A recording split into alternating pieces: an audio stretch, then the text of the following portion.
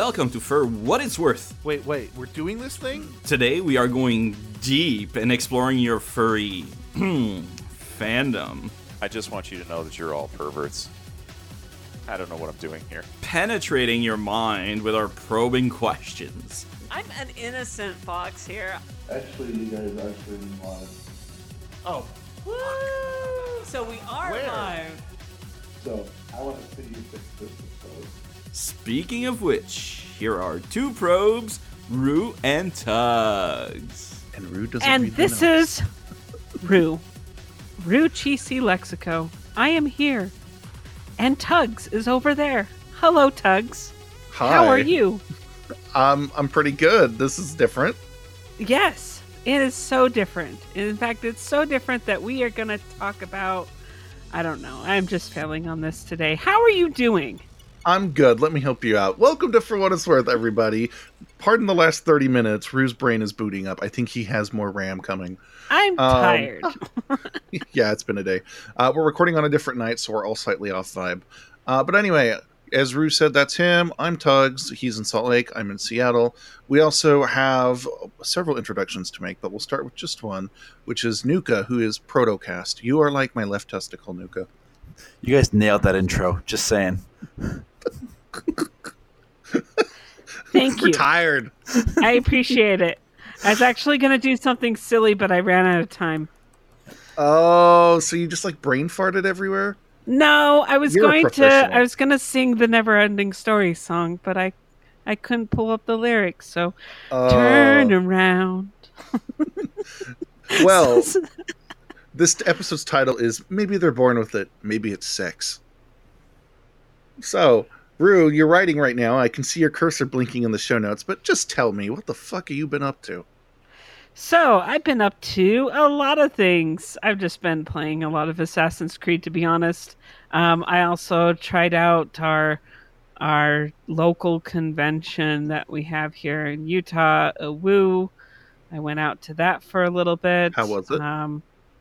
It was all right. It was good. It was a Sherlock Holmes type furry thing, and they actually had a T-shirt with Sherlock Holmes smoking on it, and I was like, oh my gosh, I can't believe it.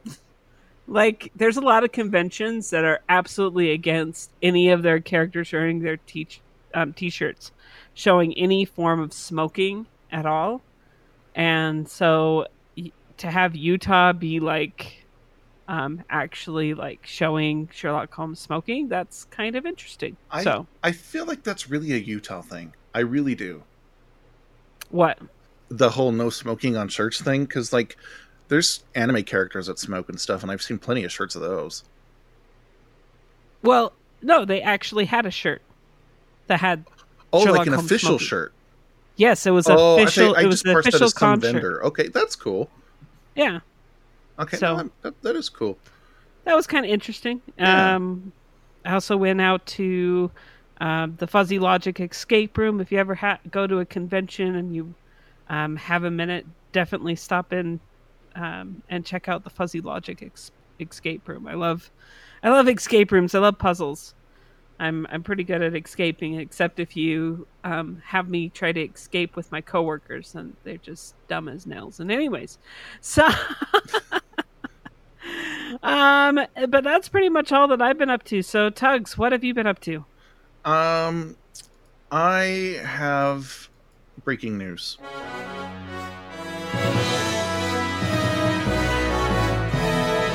I like that we actually have like a breaking news bumper. Anyway, Disney released more Bolt shit. And I feel like that's really important news. So of course I bought it all. So what did you buy from your Bolt? They have a Mr. Carrot. They have blankets. They have a mug that has Bolt running on it, and it says, "This dog is my hero," which is true in my case. It's so nice to see him get a little bit of love. But now they put out these new plush where like he looks like someone shoved a really deep needle of crack up his ass, and his collar on the tag, it doesn't say Bolt. It just is some stupid disc.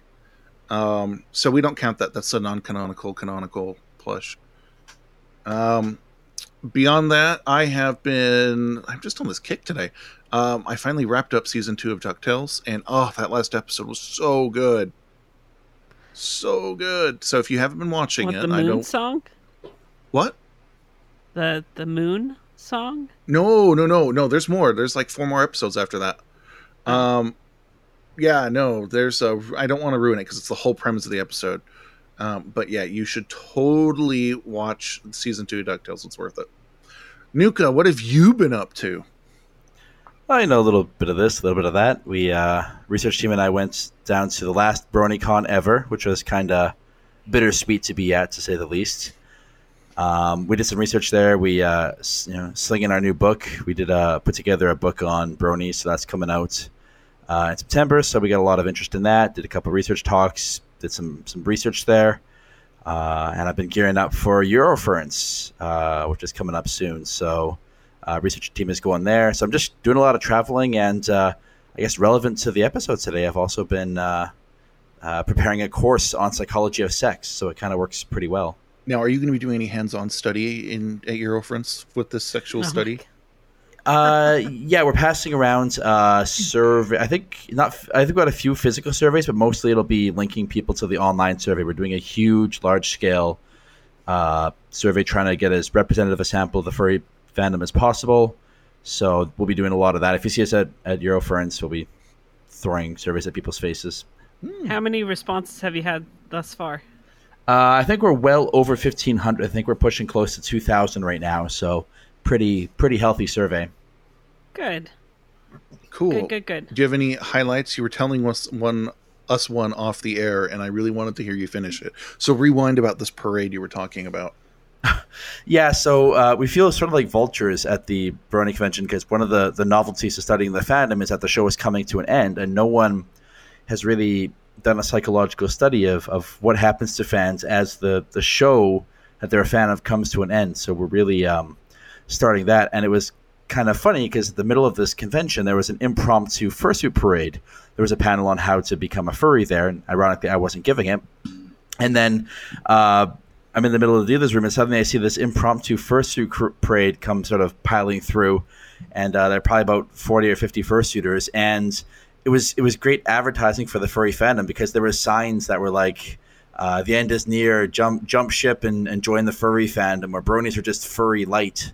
And so we'll see. We'll see if we see a few more bronies at the upcoming conventions. But I know that with BronyCon being gone, there's a bit of a void there. So. And we've predicted that for a while, that as the brony fandom starts to fade away a little bit, a bunch of them will hopefully find a home in the furry fandom. Well, we have plenty of room for homeless animals and little horses. Friendship horses. And Care Bears. What is with you and Care Bears today? How many Care Bears are there? I don't know, but I'm pushing this button.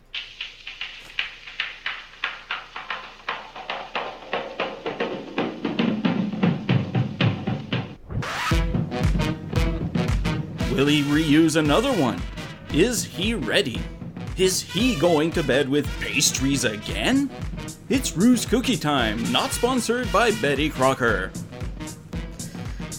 All right, here's another half-baked cookie fortune for you. What's a half-baked cookie We'll fortune? just open it right up.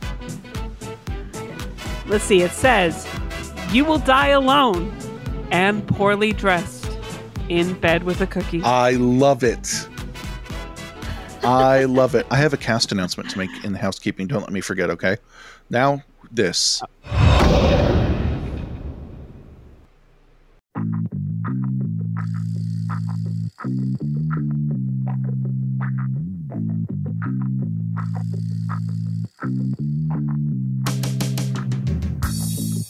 All right, Rue, it's your next chance. Let's see if you've got what it takes to bring us back. Hi, I'm new here. Nailed it. What is going on? Are you trying to be that unicorn in the pooping commercial? Oh, that unicorn? That unicorn in that commercial is amazing. I know they have plush of him now.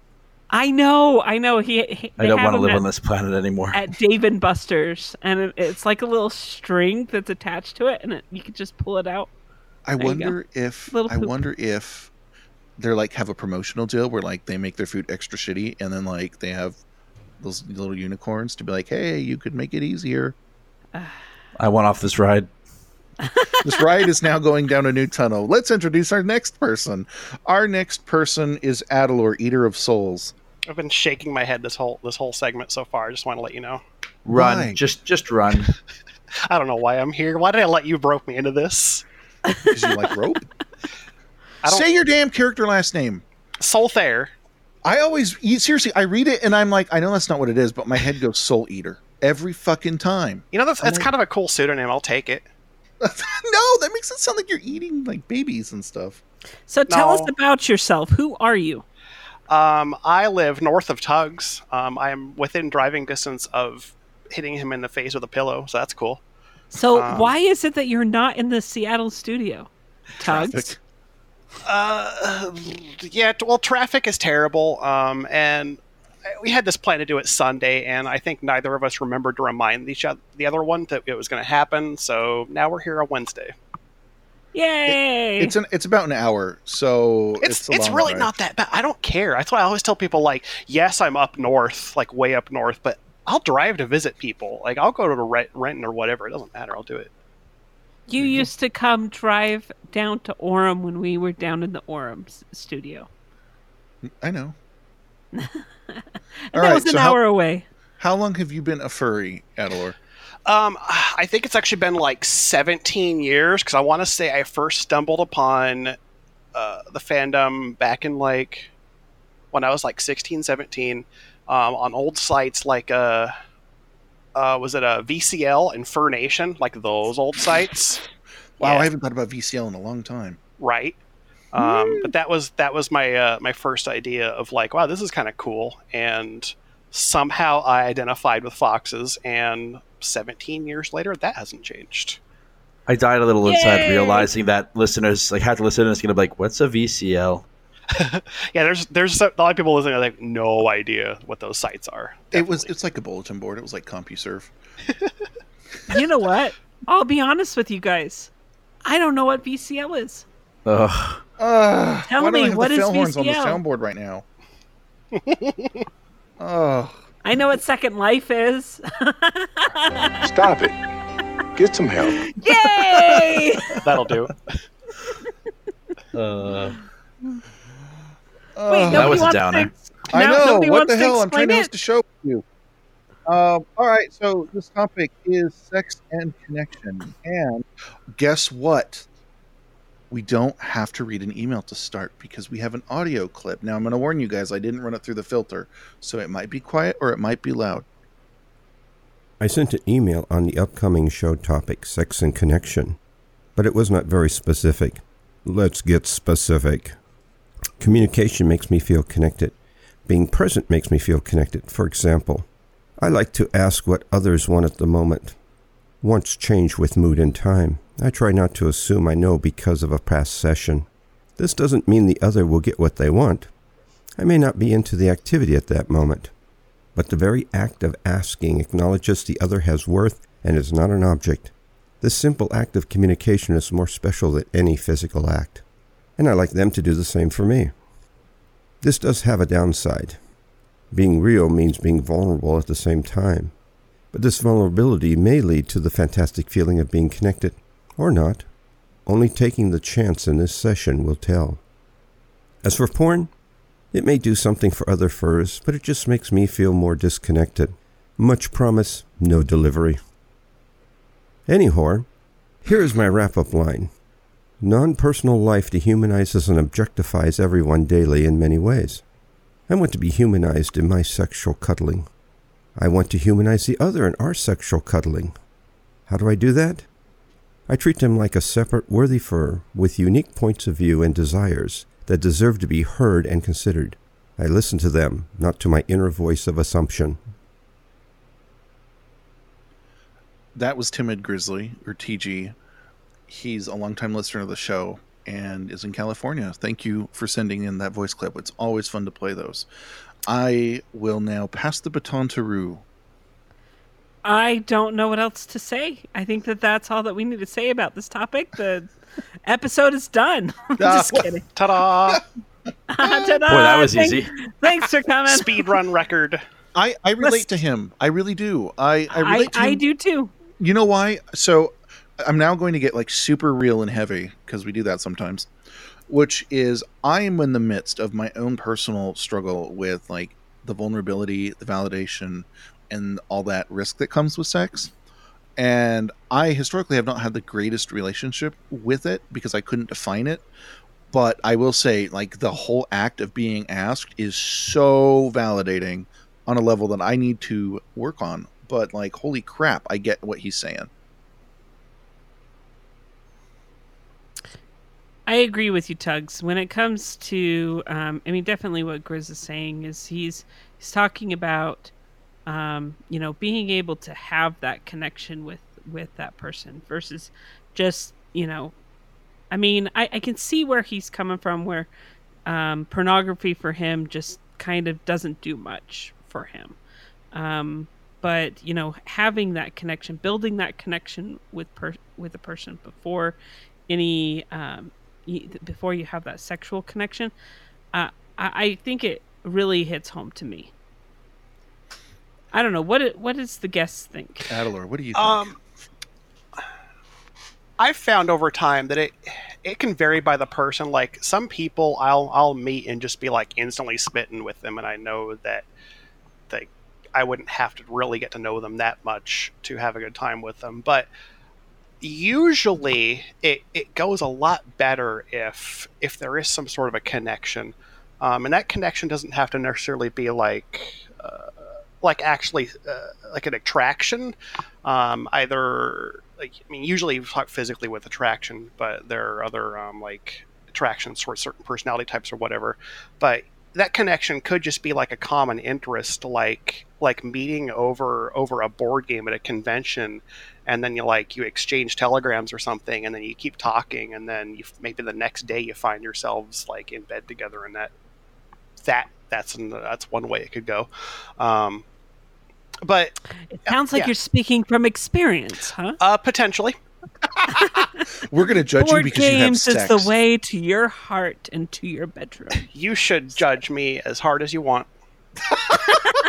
I'm trying to make you suck my battleship joke, and I'm not getting it, but it's somewhere in there is a good you suck my battleship joke. Well, then you have to pay penance now and tell us what science says about this so far.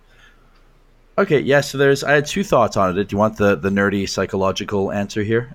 I will say that two things come to mind that are touched on by that clip. The first one that comes to mind is the thing that you don't get with pornography is the physical contact element, and it's not just sort of a hippy dippy. Oh, physical touch is so spiritual, and there's legitimate science showing the release of the hormone oxytocin, which facilitates bonding. It's sometimes called the cuddle hormone. Because when it's released, when there's touching, when there's intimacy, it facilitates trust and bonding in people, and it's what allows us to go from a night of passionate sex to that long-term bonding. And so the release of oxytocin is something you just don't get from something like pornography. But there's also this idea of reciprocal self-disclosure, it's called.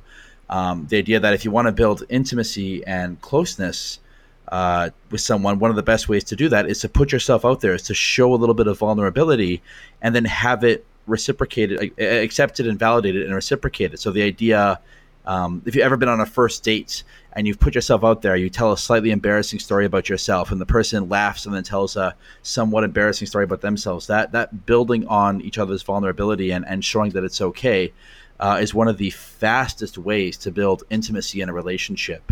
And so I think that, you hit the nail on the head. There's sort of two elements there that both have been scientifically shown to foster trusting and intimacy and closeness between people, and neither of which you get from something like pornography, which is like scratching an itch, but it's lacking that much more sort of fulfilling element to it. I feel that a lot. So how do you feel that? Well, so libido, I feel, is a little bit like eating and breathing, and it's like this thing that you do regularly. Like, you have to get off regularly because otherwise you just get like consumed by it. Your body's like, you must spread your seed. and mine actually says it like that. And so like I get it. It's like, man, sometimes it's nice just to like go for a long walk on the internet and scratch the itch. And then sometimes you're like, I need someone right here, right now, and I need to do it for real. And like it's very, very, very different in terms of satisfaction. Like, Well, I was gonna go ahead. like you just have this primal urge, like you can tell that it's like this is what you really want, and it's interesting actually. I've read some stuff here and there about like how our bodies like they'll crave things, and those cravings can be like really indicative of like an actual, not just something you want, but something you can actually need. Usually that pertains more to like food deficiencies, nutrition. Yeah, like if you're gonna have a crave for something specific, it's because your body actually wants it. But I would not be surprised if that like really has some good correlation into like sexual needs. Well, I know that and Nuka, please back me up with facts here. But as far as I understand, when I went to my college courses, I mean, definitely the human body, the human psyche needs to have some form of connection, of some form of human connection. Yeah, so I mean, there's a couple of different things you can point at. One of which is that it's a fundamental, not necessarily for like physical touch per se, but I'll get into that in a second. But yeah, one of our very hardwired needs is for connection to other people, is that sense of social bonding and connection and community.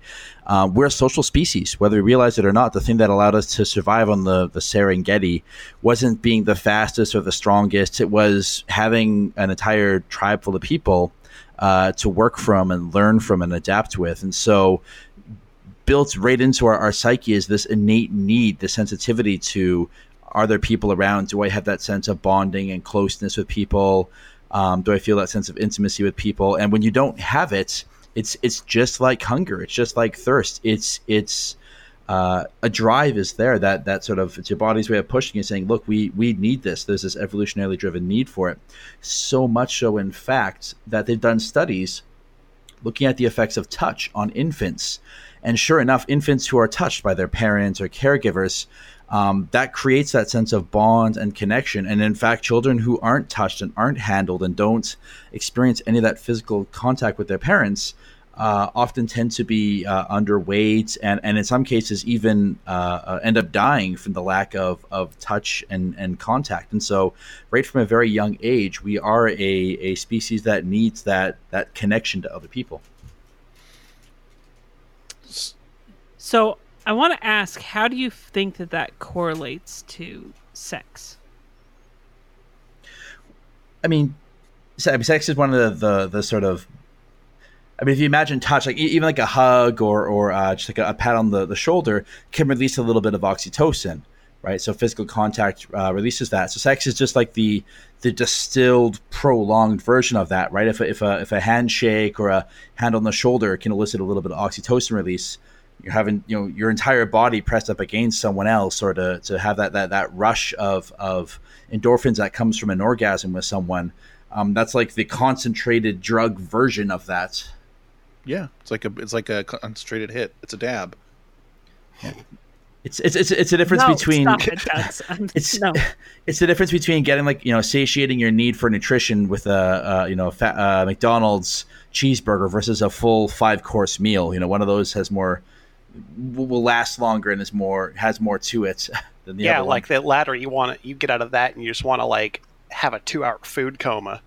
I need to smoke. Same with like the difference between just masturbating once versus like being in bed with like one of your best friends for an hour or two. Like, I like to take a nap after I've had some really good sex. Like it wears me out. It's extremely satisfying, Actually, fun fact about that. So some sexologists have recently suggested sexologists? that sexologists. Yeah, I'm in the wrong career, clearly. Yeah. All right, continue. But they've done. There's a really wonderful theory that suggests that Yes, it's true. A lot of people after they orgasm, they fall asleep. There's that sort of stereotype, but there's some truth to it. And it's been suggested that one of the reasons for that is to help facilitating the cuddling and the bonding and the release of hormones like oxytocin. And so, yeah, when you have crazy good sex and you have that orgasm and you get tired afterwards, that's kind of your body's way of saying, yes, sleep next to this person, skin to skin contact. And we're just going to just pour you full of oxytocin so you feel this sense of trust and bonding with this person. It may be evolutionarily hardwired for us to do that. That is really super neat. I love it. I know, my mind just went... Yeah, me too. So don't feel guilty if that happens to you. If you after you orgasm, you get really tired and fall asleep. Don't feel bad or feel ashamed for that, despite the stereotypes and the jokes that are made about it. That's supposed to happen. See, I just feel like that sometimes I'm just a needy, like I feel like I'm a needy person when it comes to having that physical connection. And when it comes to the relationship that me and my second as Tux that was your likes mistake. to call it. I just want you to remember that. Continue. Our relationship isn't necessarily a huge physical connection, but we still have those intimate moments where, like for instance, every night me and him shower together. It's just something that we do. It's kind of a little ritual that we have, and that's kind of our little bonding time. And let me tell you, whenever maybe I'm sitting on the couch and I'm laying there and he just comes over and just kisses me on the head. It could just be that. And, it almost feels like I just got a hit of caffeine, and that's probably what were they called again? I'm sorry. So endorphins, like oxytocin. Endorphins. Yeah, oxytocin. Well, and it's actually oxytocin is a hormone, not an endorphin. But yeah, it really is. You look at everything from infatuation. It's using your dopamine system. It very much is sort of like your body's way of hijacking your addiction system. When you describe things like infatuation, people say, "Oh, it's like I'm addicted to this person." It's because you're literally using your body's reward system in service of facilitating connections to people. So when you're describing it like a drug or like caffeine or something, that's literally because it's the same sensors, the same parts of your brain are activating in your limbic system. Interesting. That just gives me so many answers. That's what I'm here for. So what would you say? Okay, this is probably going left field, and please stop me. What would you say? What's the chemical compounds of love? It depends on whether you're talking about sort of long, because when you get into the research on it, there's actually different kinds of love. And I always joke around with my students and I say, okay, well, is the love you feel for your pet dog the same as the love you feel for your parents or for your siblings or for your romantic partner? And people say, in which case, get some help. But you can still feel powerful emotions, but they are distinctly different flavors of love. And they can be tied to different combinations of things like dopamine and oxytocin. I often say that dopamine is the biological underpinning of infatuation, that dizzy, I just met this person and this is crazy, but I love this person. Oh, we're going to be together forever. That really passionate, crazy infatuation kind of love. But oxytocin is really what undermines, or rather it sort of underpins the long-term bonding. It's the difference between that really hot kind of love versus that calm, content, all is good with the world kind of love. So have they done any kind of studies as far as does this vary in any way for asexuals, demisexuals? There's a whole spectrum of labels, but is there any data for that? Off the top of my head, I can't name a study, but I do know, for example, that there's a misconception people often have that asexuality equals aromantic, which is not true at all. So one of the misconceptions that a person who's asexual can't possibly be in a romantic relationship, and that's just not true. An asexual person may find the act of partnered sex to be unappealing, They may still engage in masturbation, but the idea of partnered sex really doesn't necessarily appeal to them. But they can still build intimacy in other ways. We talked about already the idea of reciprocal self-disclosure, sharing a little bit about yourself and having someone else share themselves with you.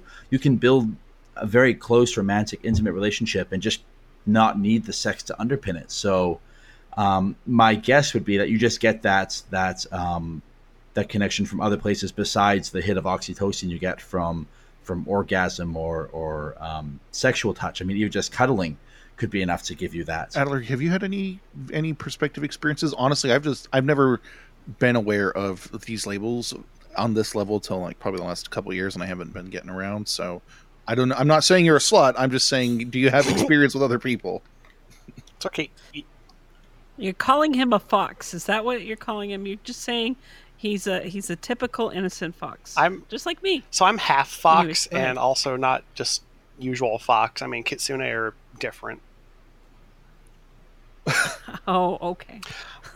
Were you asking Go more ahead. specifically about talking about asexuals? Well, I mean, anyone. I mean, I figure there's like de facto normal sexual, excuse me, and then there's like people who want to have like deeper connections before they open up sexually.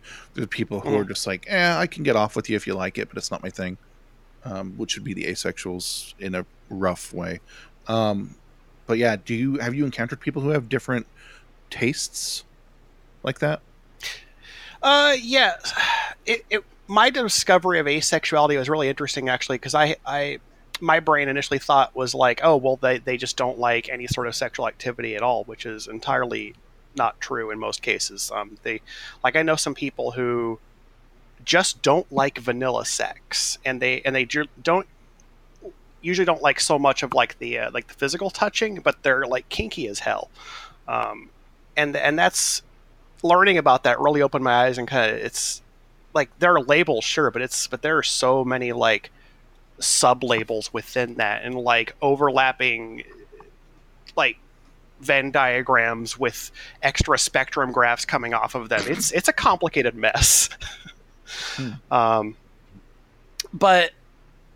yeah, there's all kinds of people out there, and I've definitely run into all kinds. They're the kinds of people I don't do much for hookups anymore, but in earlier years I could meet someone online and within like an hour or two just be like going at it, and then maybe we don't talk again, or maybe we hook up once or twice more, and that was satisfying for a while. It stopped becoming satisfying after a certain point, and I started getting a little bit older and realizing that I did like actually connecting with people. Well, you may also want to control. Oh, sorry, I didn't want to jump in.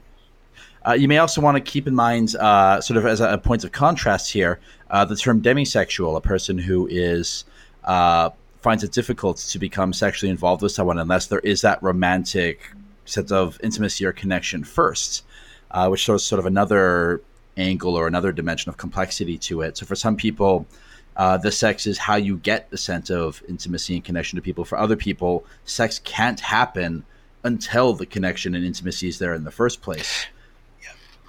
Would you say that that's the majority of society? Probably not, I would say. I think for these things, it's helpful to think not in terms of categories, but in terms of dimensions. To try to categorize a person as, I am, entirely demisexual or not is probably a misnomer. It's probably a matter of to what extent on a continuing sliding scale from I don't need any intimacy at all to have sex with a person to I absolutely need it there every single time. People will fall in various places on that dimension. Sit on that scale. So yeah, no, it's true. There's some people I can be like, yeah, cool. And then there's other people and it's more of that lately where it's like, I really got to know and trust you to go to that kind of place. Yeah. Well, and even to add even another dimension, because we psychologists love our complexity. Another dimension of complexity is we can't just talk about these in terms of individual differences, but even within the same person, that can change from context to context or relationship to relationship. Maybe with one person, you absolutely need that sense of connection to be there first, but maybe for another person or in another context or another time in your life, right, that's absolutely not the case. So trying to paint a person with a single label you're kind of missing all of this nuance and subtlety and this dynamic nature of sexuality. In the kink community, I have had some experiences to meet, a whole bunch of different individuals. And one individual that I ran into who was asexual, I mean, all he wanted, he was an older gentleman, and all he wanted was just like a partner or somebody to just come in and just That's cute. cuddle with him. That's all that he wanted. And yeah, it was cute. And I don't know why I brought it up, but it kind of pertains to the conversation that we're talking about, is that there's definitely different forms of connection, and definitely it doesn't need to necessarily be the outright, sex to be able to have that connection. All right, well, Anyways, it's time for that's all I break. was We gonna got to have some new space news ready for you. I think we'll have 50 Shades of Grey. It's back. And whatever else we've come up with for the middle. So we'll see you on the other side.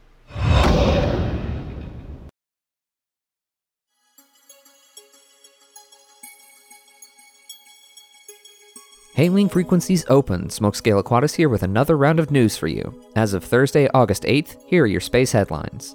It's been a while since the last update, so we'll go through a few items kinda fast, and we'll go through 3 SpaceX stories first. SpaceX recently flew an expendable Falcon 9 Block 5, don't worry, it had flown a couple of times prior, on the Amos 17 mission, which went off without a hitch. Amos 17 might sound familiar because Amos 6 was the mission where the rocket exploded while on the pad due to interaction between solid oxygen and the material of the carbon overwrap pressure vessel known as the COPV. While the first stage wasn't recovered, one half of the fairing was successfully caught by the recovery ship Miss Tree, and there's great footage of this. Before that, SpaceX performed a test on their Starhopper test article. It's basically just a water tower with a rocket engine and landing legs. It flew up a short distance, translated to the side, then settled down even more gently than they expected. It also caused a brush fire. They're calling this a successful test and plan to do another test very soon to see the vehicle fly even higher. And not that long ago, SpaceX announced that going forward, they will only fly missions using the new Dragon 2 capsule, retiring the predecessor from service. This will simplify manufacturing and will also help prove the safety of the vehicle before humans start flying on it, hopefully later this year.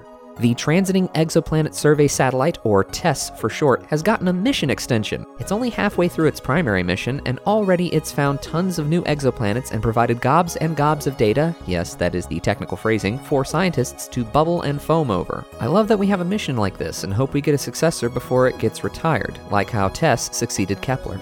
The Planetary Society recently announced that LightSail has been a success. LightSail is a CubeSat designed to test the viability of solar sail technology. It was put into low Earth orbit and deployed its sail perfectly.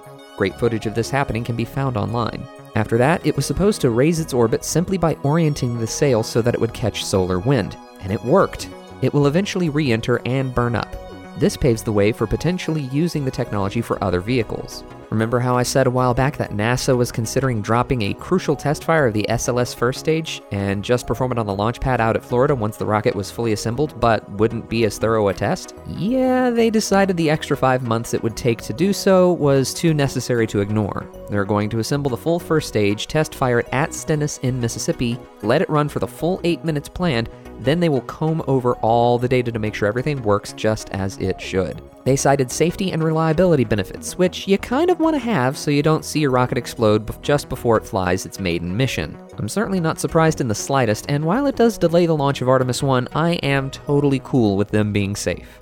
Just a couple of days prior to this recording, small-sat launcher Rocket Lab announced that they are intending to make the first stage of their Electron rocket reusable. Now, don't get all excited thinking you're going to see a Falcon 9-style propulsive landing, because that's not how Electron works. Instead, the first stage will re-enter, deploy a sort of balloon parachute device that will help slow it down once it's deep enough in the atmosphere, then deploy a full parachute in the shape of a wing to make it sail forward. Then a helicopter will come and pluck it out of the air before it splashes down and set it down on a recovery ship. The primary reason why they hadn't originally discussed this was because of the difficulty in getting through what they call the wall, which is the process of returning through the atmosphere and dealing with the aerodynamic stress and heating involved. They've gathered a bunch of data so far, plan to gather even more data, then try recovering a first stage, hopefully later this year. The primary driving force behind this isn't so much dropping launch cost, since SpaceX is seriously undercutting other smallsat and CubeSat launch costs since they announced their own rideshare program, but to meet the launch cadence cadence they wish to hit. They want to launch once a week, and if they can recover a rocket at least once, that effectively doubles their production rate. I cannot wait to see this happen. And that's all for this round. Stay tuned for the next episode of For What It's Worth for more. Until next time, this is Smokescale Aquatis saying keep looking up, space fans.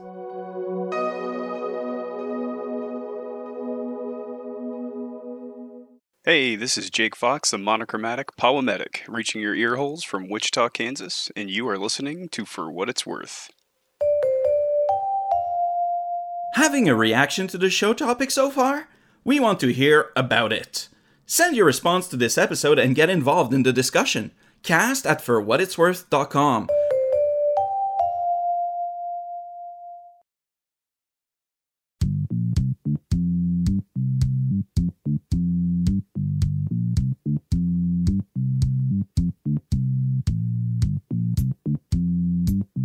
So am I going to be doing all the openings throughout the whole entire episode? To get it right. Is That's that what I what want. it is? Okay, Yes. well, God damn it, welcome back. Let's get to Patreon. Let's thank the people that actually make our show run. Get to it, Doug. Okay, here we go. We want to thank everyone who supports Can we us use this on music? Patreon. Yes, we want to name our Patronuses. So, here we go. We want to thank Ligris, Moss, Ossiecat, Chapogriff, Snares, Skylos, August Otter, Kachi, Guardian Lion, Dusky, I always remember just in time, Baldric, Rivka, Ichi, Kit, and Jake Fox. We have so many names, we might not be able to do this on the air much longer if we get more people. How? But I don't know. But anyways, let me finish my spiel. So, if you want to support the show and be a Patronus, go to patreon.com/FWIW. Yeah, we got it before everybody else got it. So, do that and we will read your name on the air if you pay us enough. Sell your soul today. I love our Patronuses. My Patronus is a penis. So, speaking of penises...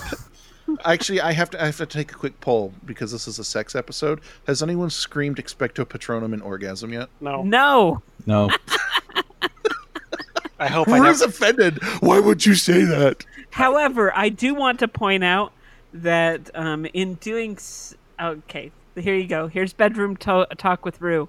I like making sure that at some point, like when we're getting in the groove of things, I totally just make some sort of joke and make sure that at some point people are cracking up and laughing, making sure that they're having a good time. But still, anyways.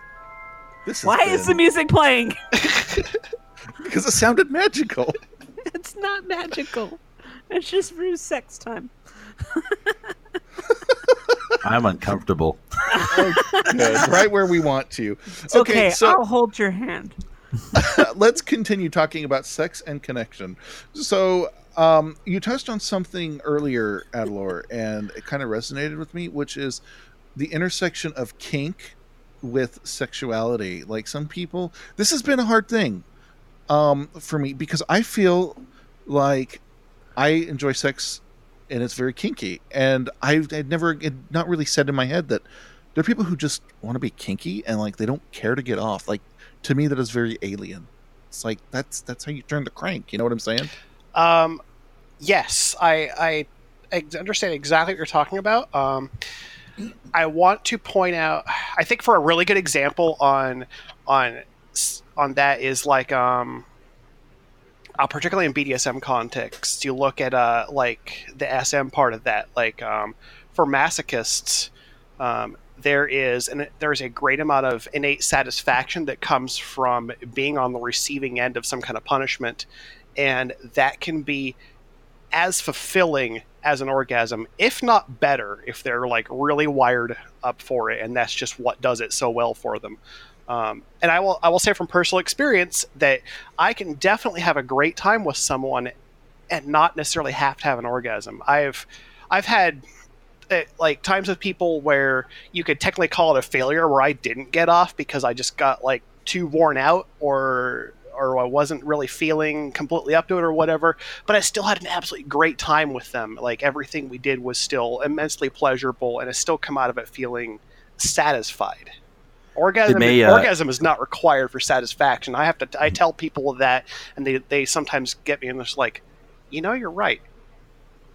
Well, it might interest you to know that there's actually, for a lot of sex therapy, when couples go into sex therapists with problems for one thing or another, very often sex therapy often involves reconceptualizing sex without orgasm as the end goal. One of the first things they say is, okay, let's try things. Let's build up to that, but try having sex without orgasm as the end goal. Try intimacy, try touch, try everything except going for orgasm. And once you get out of that mindset where sex is all about pursuing the orgasm and ends with the orgasm, it opens up a lot more.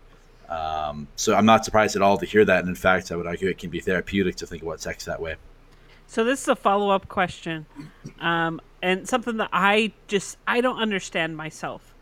I don't understand chastity belts or not chastity belts, like chastity cages, whatever. I don't understand it, and the reason why I don't understand it is because in my own personal life, like I'll be honest, I'm not the most sexual person. I don't do a lot of stuff, believe it or not. I would just like to remind you about lady hot tubs. Anyways. Well, I go to those hot tubs, to be able to do those things, but I just don't understand.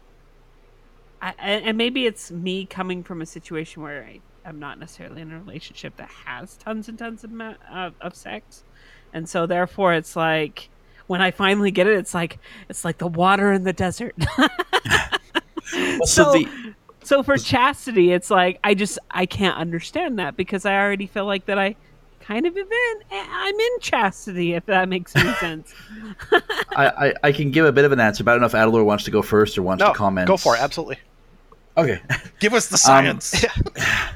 So for a lot of paraphilias or kinks or fetishes, a great deal of the explanation for a lot of these things boils down to what we sometimes call misattribution of arousal. So a lot of people don't understand how emotions work, and part of it is you feel physiological arousal. Your heart races, your mind kind of goes, and your body looks for an explanation for it. Why is my heart racing? Why are my hands sweating? Why do I feel shaky? And if there's a bear in front of you, you go, oh, crap, it must be fear that I'm feeling. If it's an attractive looking person in front of you, you go, I guess I must be like feeling really turned on. And so what it means by extension is that anything that can get your sense of arousal riled up can potentially be misconstrued or twisted or converted into sexual arousal. So, for example, for things like a shoe fetish, right? Maybe as a little kid you were hiding in your parents' bedroom and you were afraid of getting caught, and that thrill and excitement, became sexual arousal, right? It became misconstrued as sexual arousal. For things like masochism, they suggested things like if a child gets caught masturbating and gets spanked for it, that combination of sexual arousal with a spanking, it becomes merged, right? And so the excitement becomes sexual pleasure. And so for something like chastity, if it's arousing, if the idea of it gets you physiologically aroused for some reason, right? It's exciting, it's scary, it's new, it's novel, that can, in the right context, become sexualized. That just sounds like a really fancy way of saying trauma does things. I don't want to say trauma. Trauma's not the right word for it. Anything that gets your heart racing, right? Anything that's exciting. Trauma can certainly be physiologically arousing, but at the same time, it's like seeing the bear in the woods, right? Most of the time, that arousal is associated with deeply unpleasant. We're talking about when your heart is racing and your brain's going, I don't know why I'm feeling this way, and so you interpret it as arousing, perhaps. And I'm glad you say that, because I feel like people would say, oh, okay, that means a boner otherwise, and that's, or lady boner.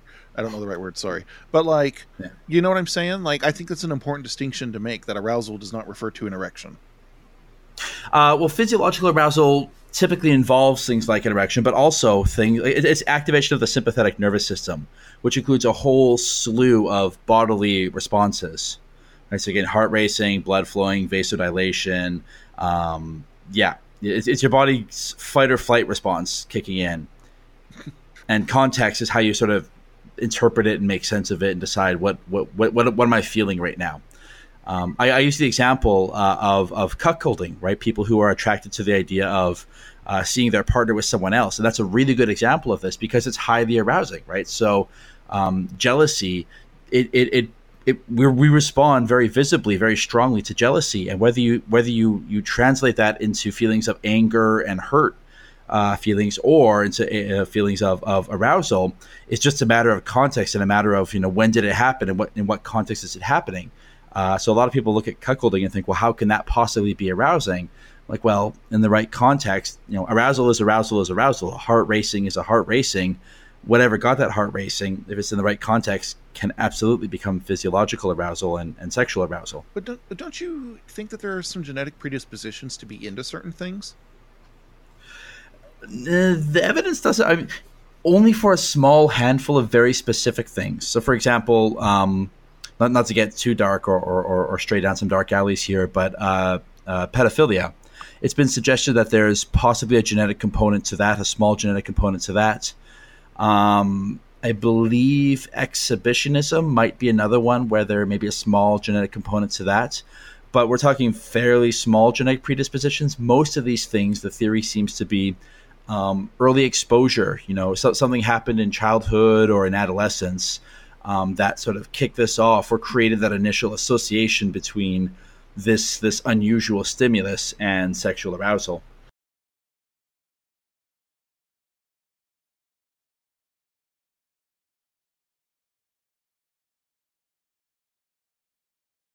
I ask that because I know for a lot of people, like, I can't see any kind of pattern. But like people who are specifically into age play stuff usually discover that one of their parents have been into it, and that's just an anecdotal data set, right? Like, I'm just going to be skewing that, but that's why I ask, and that's interesting that there's really not often a genetic component. But I mean, one of the problems with looking at it that way is finding out your parents were into it is it's perfectly confounded with something like openness to experience or open-mindedness, right? So if your parents were swingers or were really into very open and exploring in their sex, chances are they're also pretty open about and how they teach their kids about sex and those liberal attitudes. So you don't know if is it the genetics that's causing it, or is it just that you had parents who were open-minded and so they taught you that open-mindedness or taught you that more liberal kind of attitude.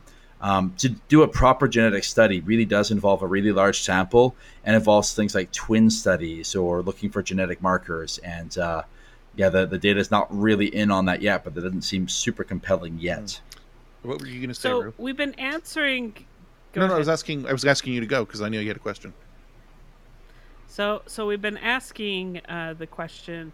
So where do sex and connection come together? I want to know the opposite to that answer.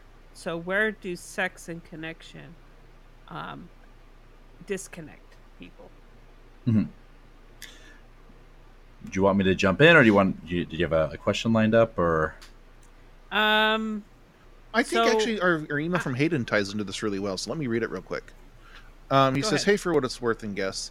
About the topic, I haven't really been physically involved in the sexual side of the fandom, but I have met a lot of furries in real life, and most of them are now good friends of mine. But every now and again, I come across some bad apples. Even if someone isn't a furry, I try and allow them the chance to see the fandom for what it is, and hope for the best sometimes. That's all you can do when involved in other people's interests. Thanks for hearing my slight rant, but I've got to tune out." And I think it's interesting because that's complete separation. So you're talking about what the opposite of being together would be separate, right? So, Adler, what do you want to say? Say something. It's been 10 minutes. No one needs to hear me for that long. I'm not sure I have anything great to add on that. Let me ask you this then. Go ahead. Some people are super crazy sluts.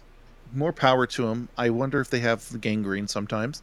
But that's I don't judge them for that. Like, if that's what they do, that's what they do. And in some ways I admire them. But that feels like it's devoid of connection. It's just like, fucking A, get me off. What do you... Okay, sure, yeah. I can't disagree with that. I feel like if you are having a lot of sex and it's all just hookups, then you're probably not making any great connections.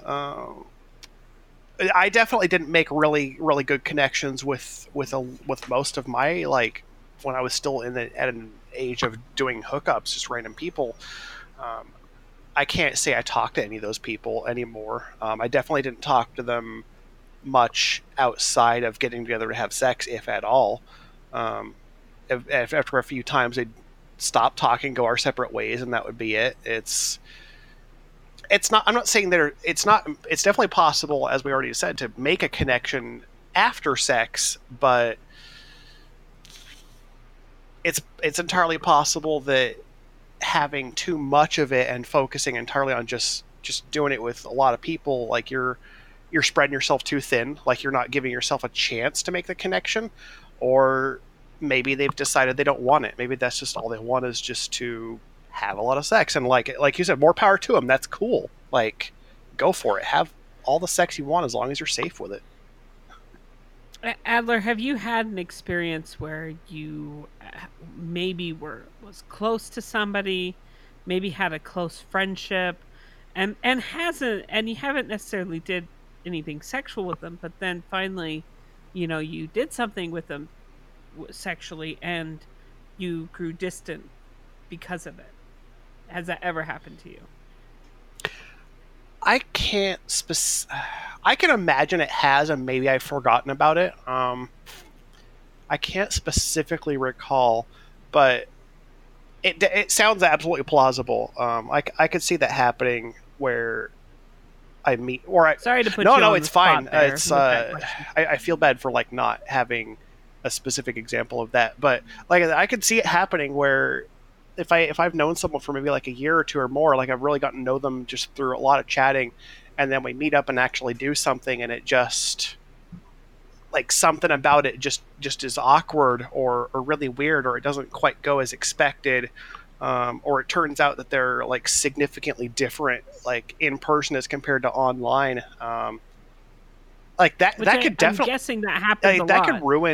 Could outright ruin a friendship if it was like significant enough. Like, because then you have like that first in-person really like intimate experience turns out to just be, it could just be outright bad, and that completely sullies that person in your mind. And like, regardless of how your conscience may think, oh, like you still want to like be friends with them and interact with them, it's on some subconscious level you may just not be able to at that point.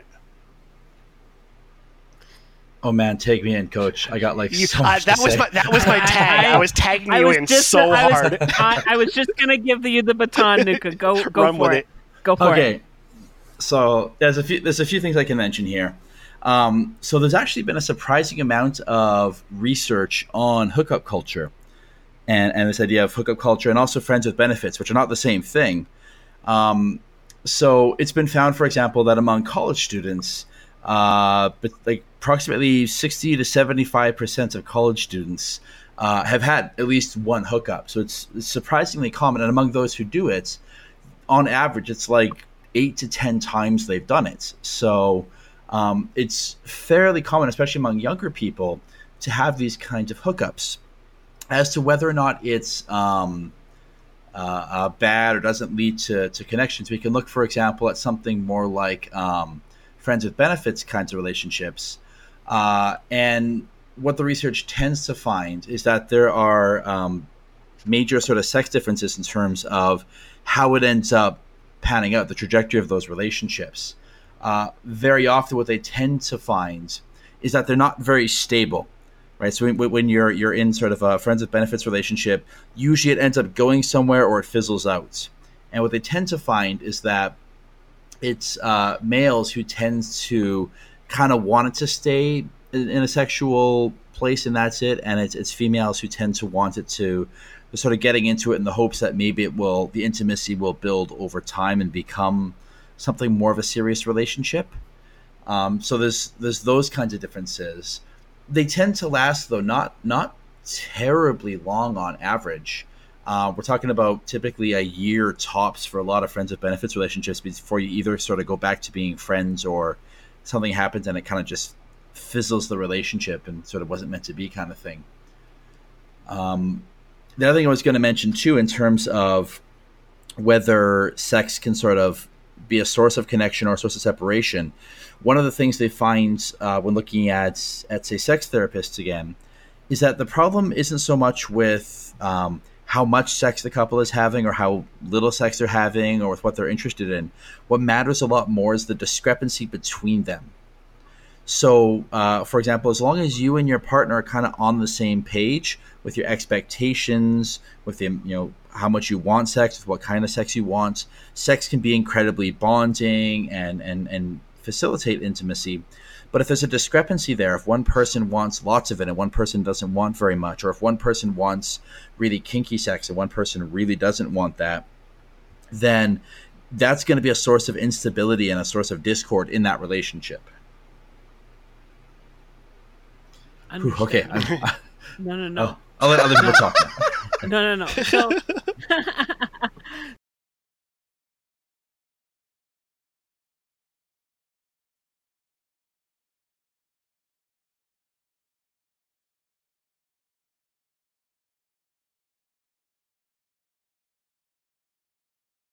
pornography. Do you feel like that sometimes pornography can, because sometimes people have a certain fantasy, and especially in the furry fandom, there's tons of pornography that's out there of their characters and different things like that. So there's a lot of fetishes, there's a lot of fantasy that's involved in the furry fandom. Do you feel like that those things cause a disconnect when they actually get to that particular act? Because the reason why I'm bringing this up is because I have a furry kink community, and sometimes I'm finding that a lot of people, and maybe it's more or less because I'm in Utah and everybody here is pretty much innocent. So what I'm saying is, when I have these little events that happen, quite literally, it's almost like asking a girl to dance on the floor. Everybody's like on the sides, kind of mingling and just kind of talking, but there's not really much that's going on. I don't know how to explain what I'm trying to say. It's like nobody knows what to do. It's kind of, but at the same time, I'm kind of bringing it up unfair conversation or situation, because it's like maybe it's their very first time going to a kink party, and it's a little bit of a different situation than an intimate setting, being one-on-one with a person. I totally understand that, but I guess what I'm trying to figure out is the furry community is all of our sexual fantasies that we're seeing online and filling all this not safe for work fantasies in our head and role playing, is that affecting our ability to have these physical connections with our fellow furs? You want to go first, Adela? I might have a little bit to contribute on that. I know actually some people.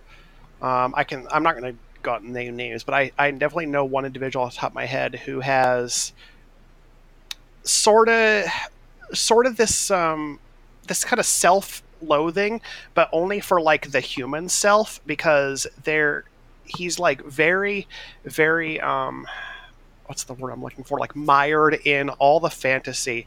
And if he's one of those people that like absolutely, if given the opportunity to become his persona, would absolutely, like without question, jump into it. Like he spends so much time at every con he goes to, like suiting like as much as he can, practically to exhaustion, just to sort of maintain that like fantasy persona. That I totally realize 100% that exists, and there are some people who are definitely affected by that. Myself personally, I can't say that I am. I like porn a lot. Who doesn't? Well, some people don't, sure, but porn is great. I want to actually make a very a quick quip about porn, in that porn, I feel like, can be a really good social medium. Actually, pertaining to me personally, I like coming across someone who actually will like to like browse porn together, it's actually really interesting because if you're going through like someone's collection and you see some of the stuff they're into, it paints a really good picture of like what they like.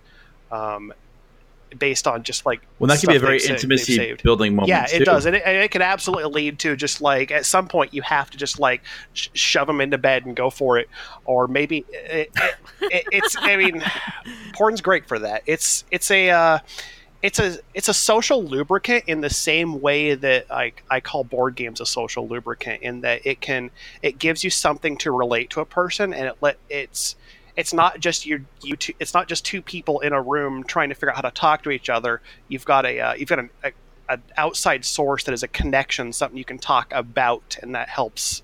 It helps build you up to each other. I would. Sorry, do you want me to jump in here, or? All right. I tend to think about porn and the research on it, like with a lot of media, it's a tool. Right, you can use a hammer to build a house, or you can use a hammer to tear down a wall. And I think that pornography, like a lot of media, is sort of the same thing. It's less to do with black and white, is it good or bad, and more to do with, well, how are you using it, to what extent, to what ends.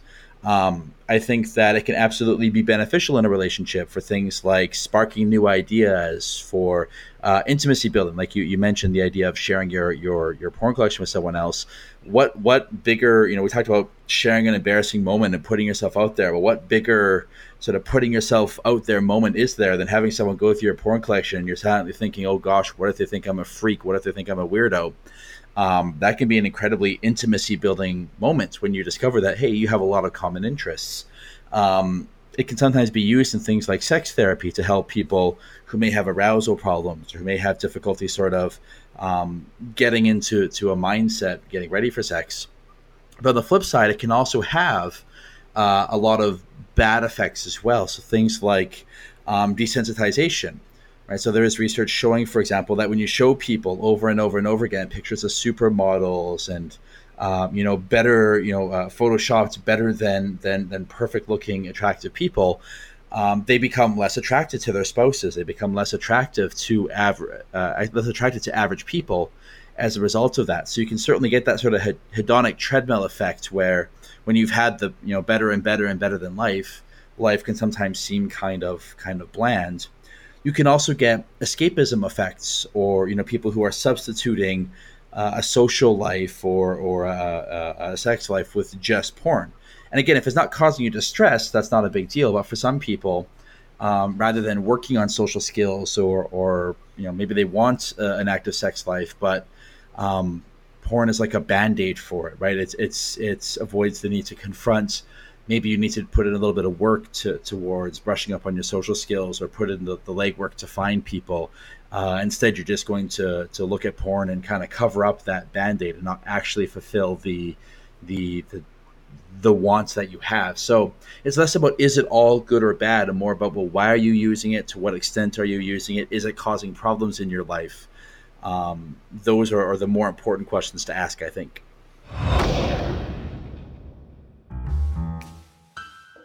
No, I don't need a new sponsor. This sponsored minute of 50 Shades of Grey is brought by Fat Fingers, who hit the stop button before we got done with the last one. Stop buttons. Don't press the damn thing. Lord. Anyway, where were we before we got so weirdly interrupted? Chapter 17. Yahweh makes the same deal with Abram again. When Abram was 90 years old, Yahweh appeared to him and said, I'm going to get you laid. I am El Shaddai. El Shaddai. Shaddai. Mountain God. Really? Mountain God. Ooh. So this must be God's persona. Post-persona. There we go. Behave yourself, and I'll give you many descendants, said Mountain God. She's my mountain God. Abram bowed to the ground. God changes Abram's name to Abraham and makes the guy's skin their...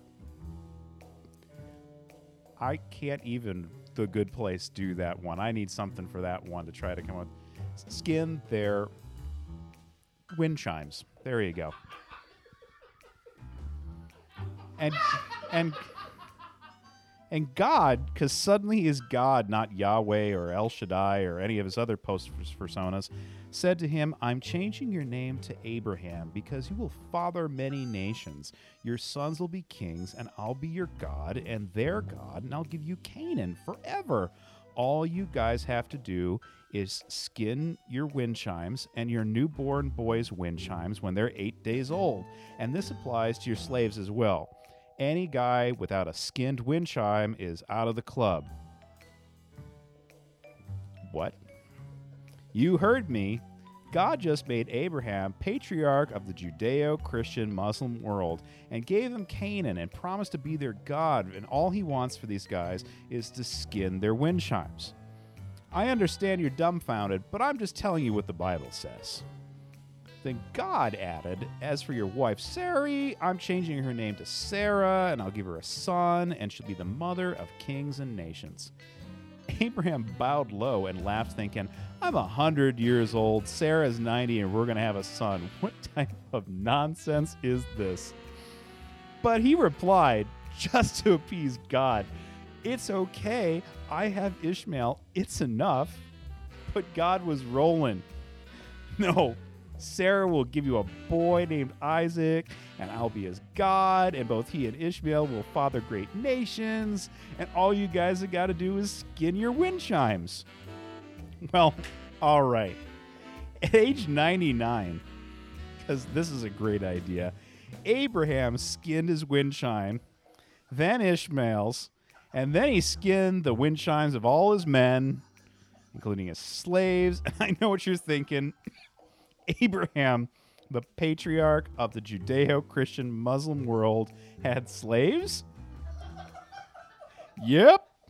The Bible is fine with slavery. It accepts it as normal, completely acceptable aspect of life, and never, no one in the Bible, not God, not Abraham, not Moses, not even Jesus, even once condemns it. Get used to it. But skinning wind chimes, that's cost of entry, baby.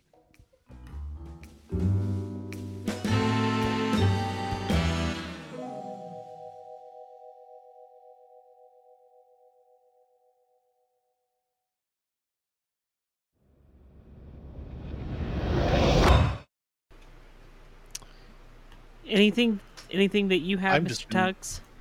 Tell us about your porn collection. I love porn. How big is it? It's pretty respectable. I've got a pretty unique set of porn. The thing about it is,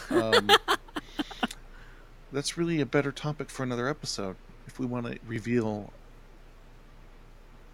It definitely is, but I did feel like that porn itself is, and the fantasy aspect definitely connects to how we connect together. So in we the need furry to get in this last email. Yes, but we do have an additional email. So okay. I'll go ahead and read it. It's Mafalme's email. Hello, Rue, Tuggs, Voss, and possible guests. Mafalme Lion here once again with an interesting point of view on sex and connection. As someone who has sexual reproduction organs that does not match my identity, I find sex extremely hard to have. Since being engaged and dating my current partner, I have found sex to be more enjoyable because he makes me feel comfortable about my equipment, so to say. Because of this, I find that we are connected really deeply, and I know that he cares about me.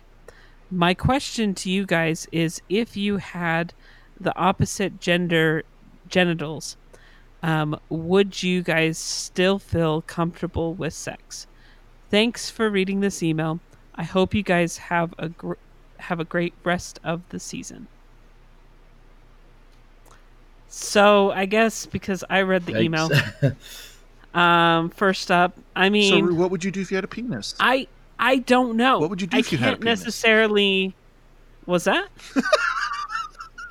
Oh, thanks, Tux. Thanks. You are a 12-year-old girl. I'm not going to be the first responder here. People are still guessing what my gender is. Keep them guessing. Yeah, I'll keep them guessing. No, I guess I could look. So, I do have an individual that I've been I have a sexual connection with, and he has a play partner. Yes, and he has he has a vagina, and that's something that I know that he's also going through as well, and he's been on this particular show, and I'm not gonna share exactly who that is, but I had a point. I'm guessing you were going to say something. It just went out the that window. you're comfortable. But I understand that with it's it because you've that? got experience with it. Is that what you were going to say? I'm guessing. Yeah. Well, okay. Sure. We'll go with that answer. I don't know. I don't know whether or not that I would be comfortable because I'm not in that position. Is that a fair one to say? Because I'm not in Mafalme's shoes, so I feel like it would be unfair for me to be able to state how I would feel because I unfortunately I can't empathize with it because I'm not in that particular. I'm not in that situation. However, I can empathize and say that there's other things that maybe I feel like I'll throw this out as an example because I don't have testosterone or my body hasn't been producing testosterone. I look like a little boy. That's a difficult thing for me. So I can speak to that where I can understand somewhat, but I'll never be in your shoes. So that's not much of an answer. I apologize, but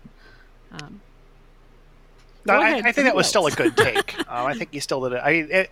You didn't think it was much of an answer. That was still a good answer. Thank you. Yeah.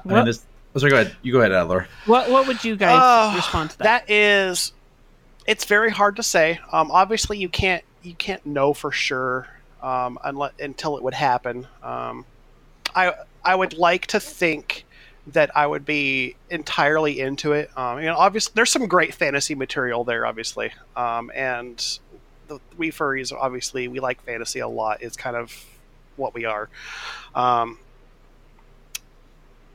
Definitely transformation. Yeah, basically, amazing. like waking up one day being different and having like this alternate set of equipment to play with. I'd like to think that I would call in sick that day and be busy all day exploring myself. I would be right there with you. I would do the same. I feel like there, in reality, there'd probably be some stages of grief or loss going on. There'd be some emasculation for sure. Like, oh God, what I'm missing some things here. I am not myself. But at some point, I get over it and just be like, I have some exploring to do. This is something I fantasized about. Like, what would it feel like? Now I get to know what it feels like. It would. That's what I like to think how it would go. That's fair. I think I would kind of also fall into that a little bit where like I don't think I could. I don't know. I would have to deal with it. I would, it is what it is, right? I would mourn and then I would move on, because it's a different thing and I need to see some stuff. Mm-hmm. I need to check out what's going on here. I guess what you've learned is that males love their penises. Yeah.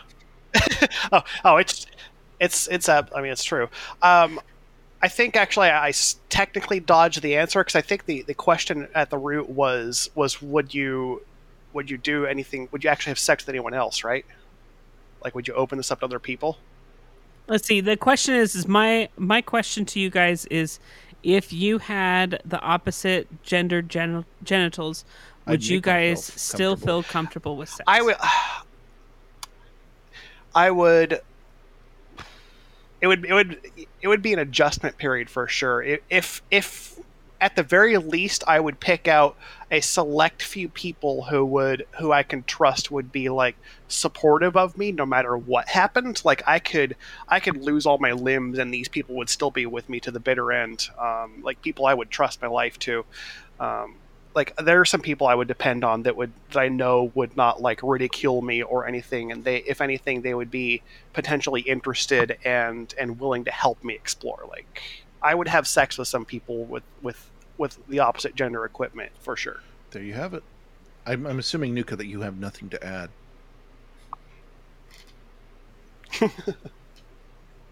I guess the only thing I would add is making sure we don't conflate sex and gender in the terminology there.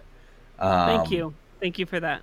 Yeah, but I guess beyond that, if you, I'm going to largely mirror what Roos said. It really is hard to know. I guess one has to separate the occasional fantasy of what would it be like if I had a vagina or if I had breasts, or which is very different from, what is my gender identity, and is it matching what my body looks like? And I can't imagine that, like Brew kind of said, it's really hard to imagine what that feeling is like until you've experienced something like dysphoria. I can't put myself in those shoes. I can't know how I would respond.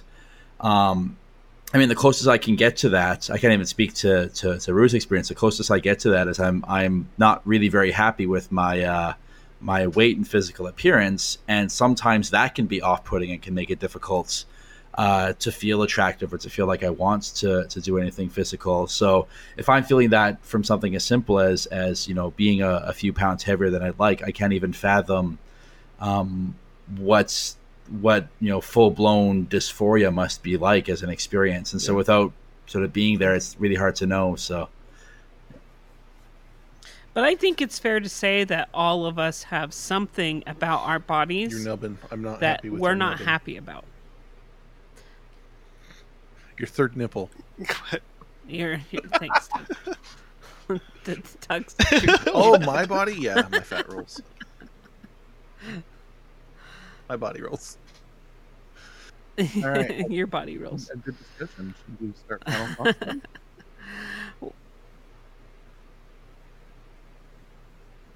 Yeah, definitely. What? I can't hear you very well, What? Mr. Tuggs. No. Okay. Huh? There you go. Now you're back. Let me turn my hearing Well, the aid up. episode Hold has on. completely derailed. But this is our time for final thoughts. So anything that you haven't had an opportunity to share, anything else Those that you guys want need to a share second to formulate, but I've about got something. sex and connection. So, the whole thing about sex and connection. Okay, go ahead. This has been a great discussion. And, there's a lot of a spectrum in terms of where these intersect and what levels and so forth. But I think the thing that I learned the most is that we got to be better about communicating. Like, you might feel shame about how you want to have intimacy and sex in whatever in your life. And you got to own it. You got to just say, hey, look, this is what I'm looking for. And honestly, you would want it too. I like to know what someone's agenda is, and I think that we could all just be a little bit more honest with each other about it, and it would make things a lot healthier.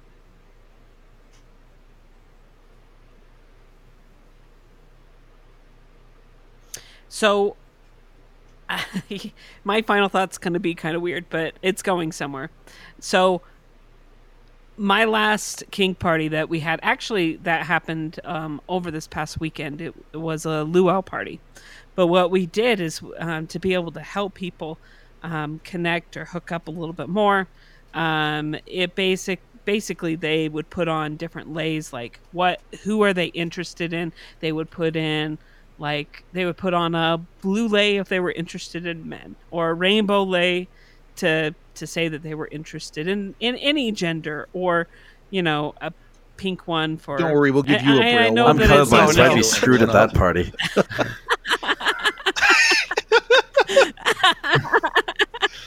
I forgot about that. Yeah, that would be really bad for you, wouldn't it? You'd like go up to somebody and they'd be like, "Hey, I see that you have a green lay. That means you're ready to go and you want to do something." Anyways, it's a segue off of what Tugs is saying. You guys don't necessarily need to have a color code or whatever to necessarily say like what you're into, or have your F list displayed to everybody. Like, just connect with people, talk to them, like go up to them and just build that connection. And we all get lady boners and men boners. And yeah, just fucking I don't deal know. with I don't it. really Talk have to anything else people. to say. There you go. All right, Adalor. There you go. What else do you guys have? What final thoughts do you guys have? I'm not sure I have much for final thoughts. I guess I could add on to the to Ruse a little bit. Organic discovery is fantastic. Yes, there's a lot of value in having the F list.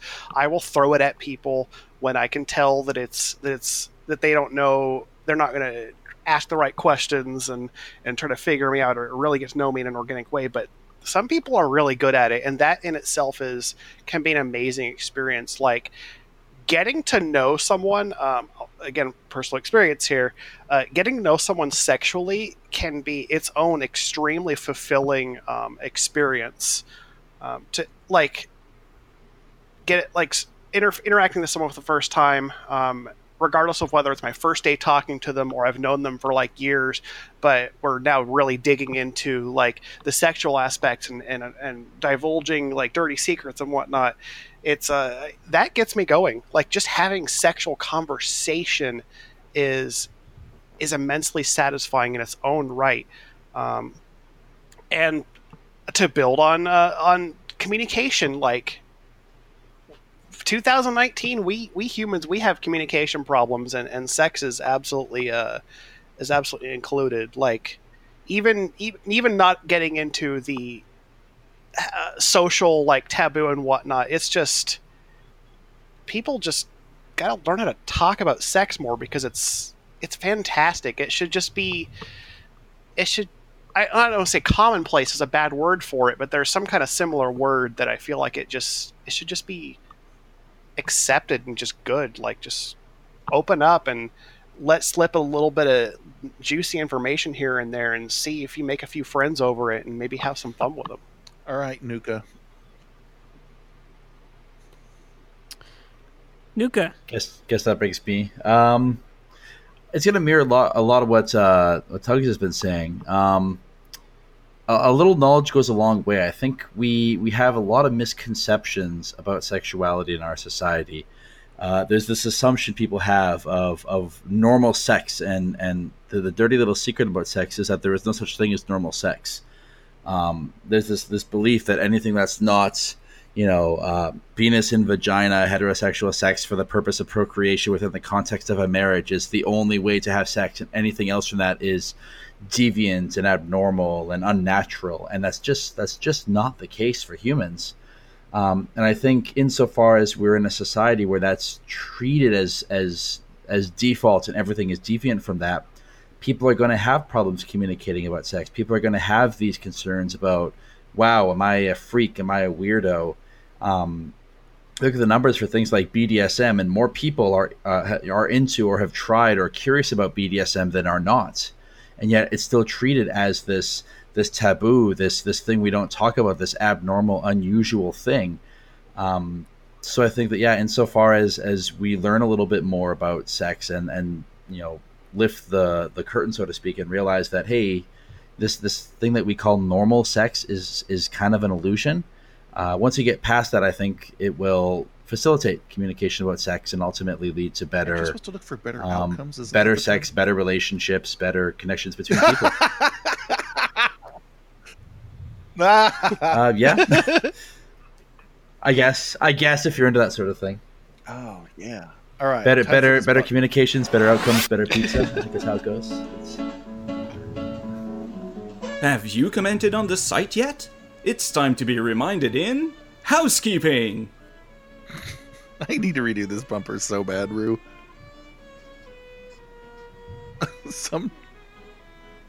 That's not country music. That's Motel 6. Someday, especially with this country music. Why? This is the Motel 6. I was about to say, you beat me to it.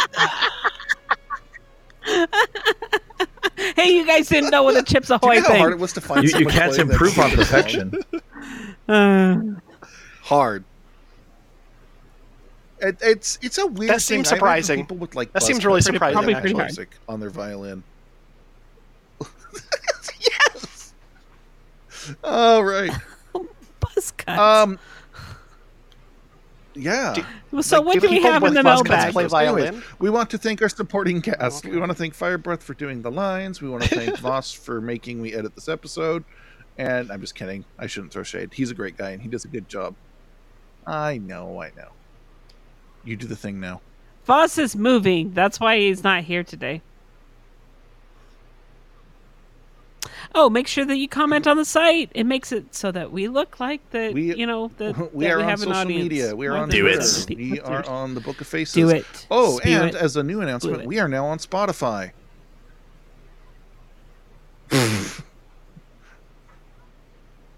What? No way. Type How for do what you- it's worth That's into so your cool. Spotify How do I player, listen and it will to us find on us. Spotify, Thumbs Tugs? up, everybody.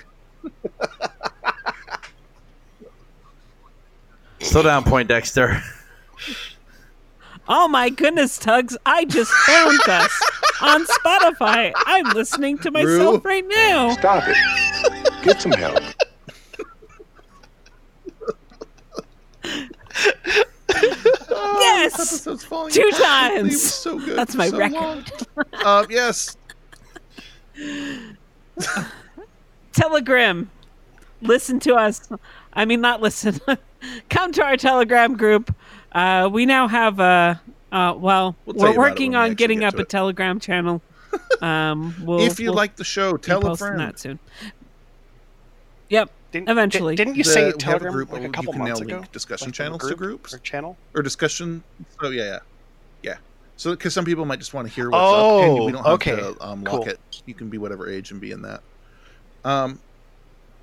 That's okay. One day you will. Tell a friend I if you don't know like what the any of show those things are. because we don't want to spend our precious money that we get from our Patronuses on that. So tell them so we don't have to pay for ads. No, I have the cast announcement. Do you want the cast announcement? All right. Rue doesn't even know All this. We have. Go ahead. Would you just? What? Is this another thing that, like, So you didn't tell me? we have long in our show's history. Okay. Had Go a ahead. very strong stance of being avoidant of politics. We just want to present facts here as much as we can and experiences without any kind of an agenda. So it's been a really hard thing for us to be out there and see all these political things that people ask us to comment on that we don't. So in order to finally address that need, we are bringing in someone to discuss politics. So from this episode forward, we will have Mr. Mime doing all of our political commentary.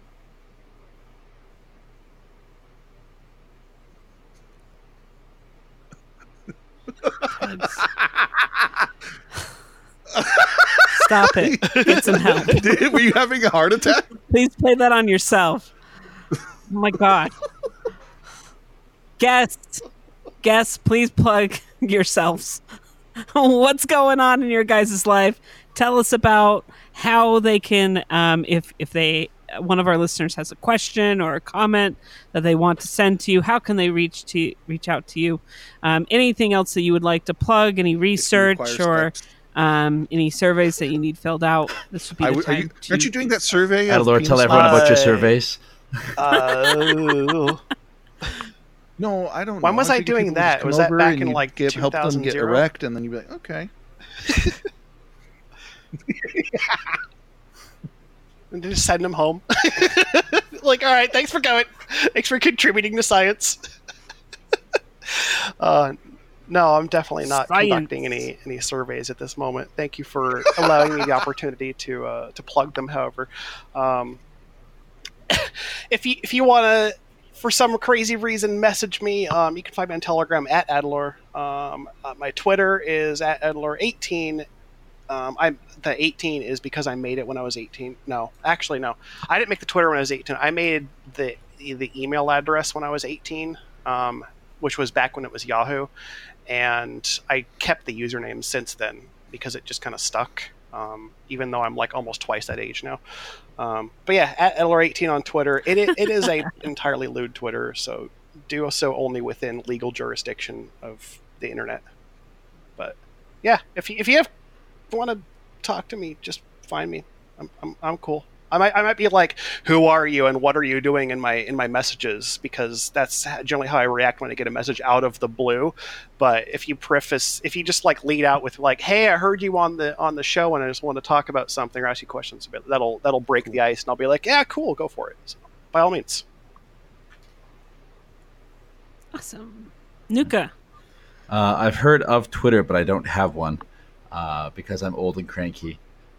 If you want to know what I'm doing, go to furscience.com. That's where our book is available there about furries. It's there for free.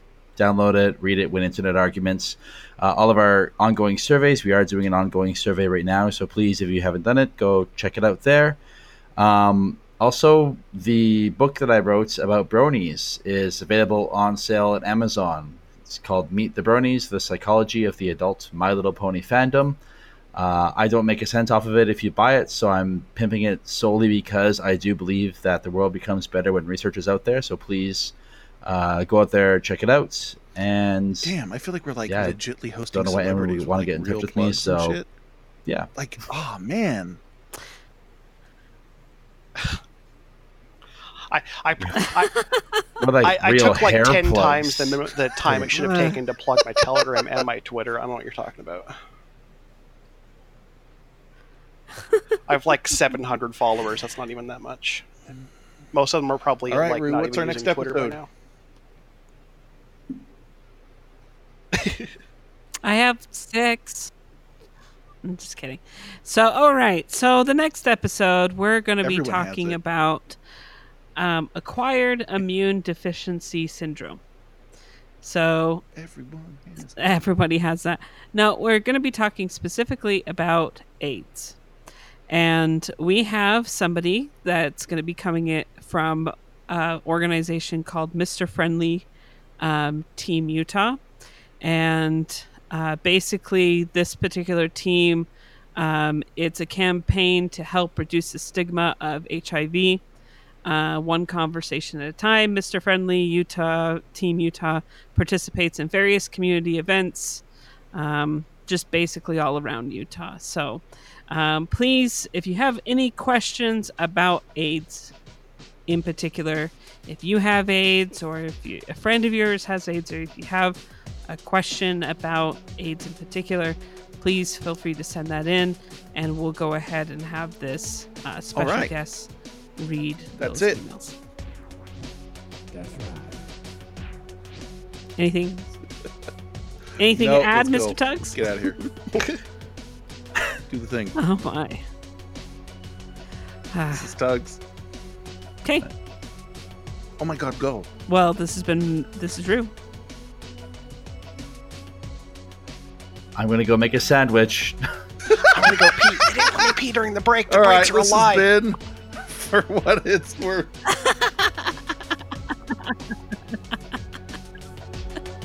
For what it's worth. Oh my gosh, this is so